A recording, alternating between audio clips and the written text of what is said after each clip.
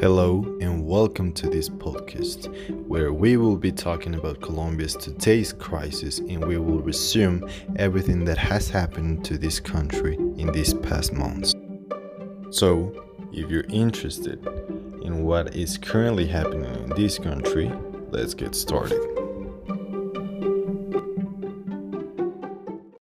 So, what is the principal reason of all this massacre in this country? According to several official reports, this conflict started when the actual president, Ivan Duque, proposed to create new taxes with the purpose of raising 2% of the gross national product, GNP, all in response to the actual pandemic that we all are currently living and the economic loss that this country is suffering. This initiative was defended by several economists whom considered this as ambitious and necessary. But the rest of the population thought quite the inverse. According to some statistics, 82% of the enquested population responded they wouldn't vote for the candidates whom supported the raise of taxes. In addition, Colombia along 2020 suffered a fall of 6.8% on their GNP, the greatest fall on the history of Colombia. The unemployment closed the year of 2020 on 15.9% of the population, and the economic poverty increased a 15.9%. All of this was like a call to action for Colombians, and they decided to manifest themselves against the government. And here is where things start to get interesting. The demonstrations started on 28 April and were initially in opposition to a proposed tax reform. Colombians take the streets to oppose tax reform.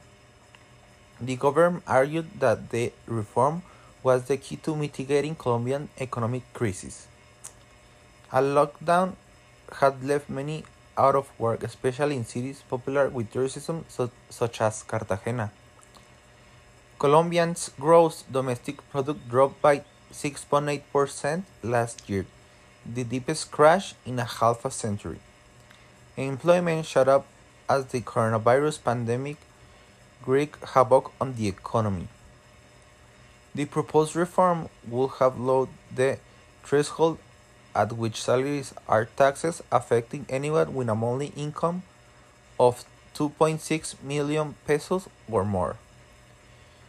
It would also have eliminated many of the current exemptions enjoyed by individuals, as well as increasing taxes imposed on business.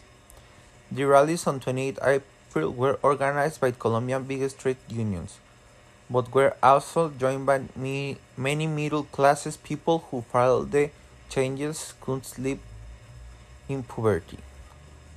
Tens of thousands of people marched in the capital, Bogotá, but there were also demonstrations in other major cities and smaller towns.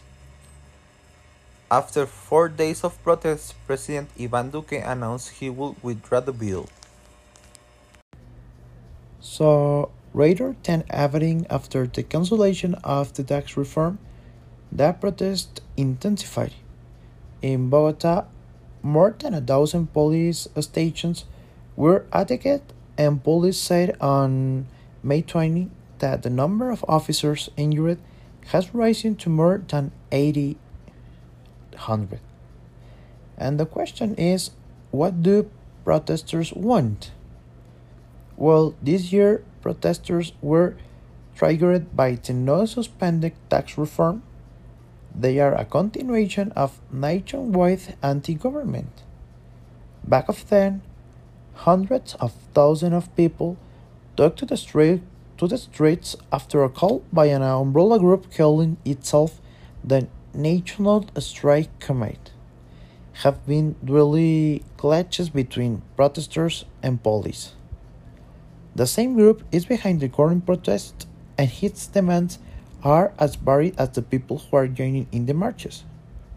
One of the issues which has more angered protesters is the action of the riot police.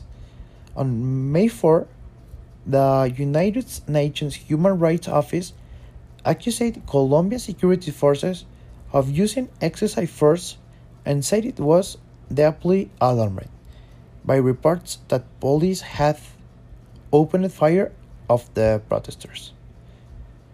The protesters want the riot police to be disbanded and for all members of the security forces to be held accountable by the independent body rather than by military courts.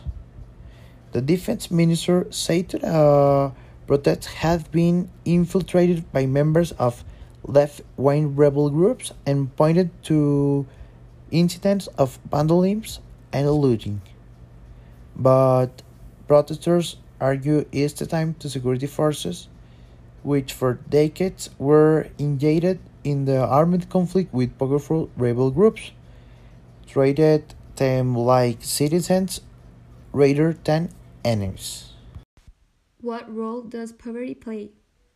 Many of the protesters' demands are rooted in Colombia's high levels of inequality. The coronavirus pandemic has made the life of many Colombians more precarious, with unemployment spreading and 3.6 million Colombians being pushed into poverty. In cities like Quibdó in the north, 30% of the people live in extreme poverty, and even in Medellin, Colombia's economic powerhouse, that figure amounts to 9% according to official sources. No pickers, no coffee, COVID threatens harvest.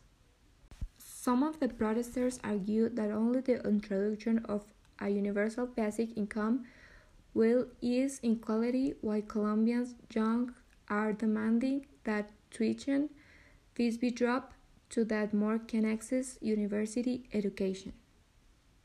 Indigenous groups have also joined in the protest. They are among those hardest hit by the continuing violence in rural areas where dissident members of the FARC rebel group fight the security force as well as rebel armed groups. The midwife braving armed gangs to deliver babies. Lockdown turns Colombian activists into sitting ducks. 20 indigenous leaders are among 60 rights defenders killed since the beginning of the year, according to a Taliban Peace Institute in the past, and Colombians are demanding that the state do more to protect those standing up for rural, indigenous, and Afro-Colombian communities. Okay, so what does the government say about it? President Duque has ruled out one of the protesters' main demands, that is dismantling the riot police. Nevertheless, the strike and optimistic note ahead the talk with the National Strike Committee, but urges the demonstrators to clear the roads they have blocked. Yes to the conversation, but not the roadblocks, he said. Colombia has to pull together to move forward after all the blows we were dealt during the pandemic, he said. He also addresses young people in Valle del Cauca, the region where the violence has been at its worst, tweeting that we know of your demands and proposals, and there will be a space to hear you out and talk about the issues worrying you. Let's together reach concrete solutions quickly.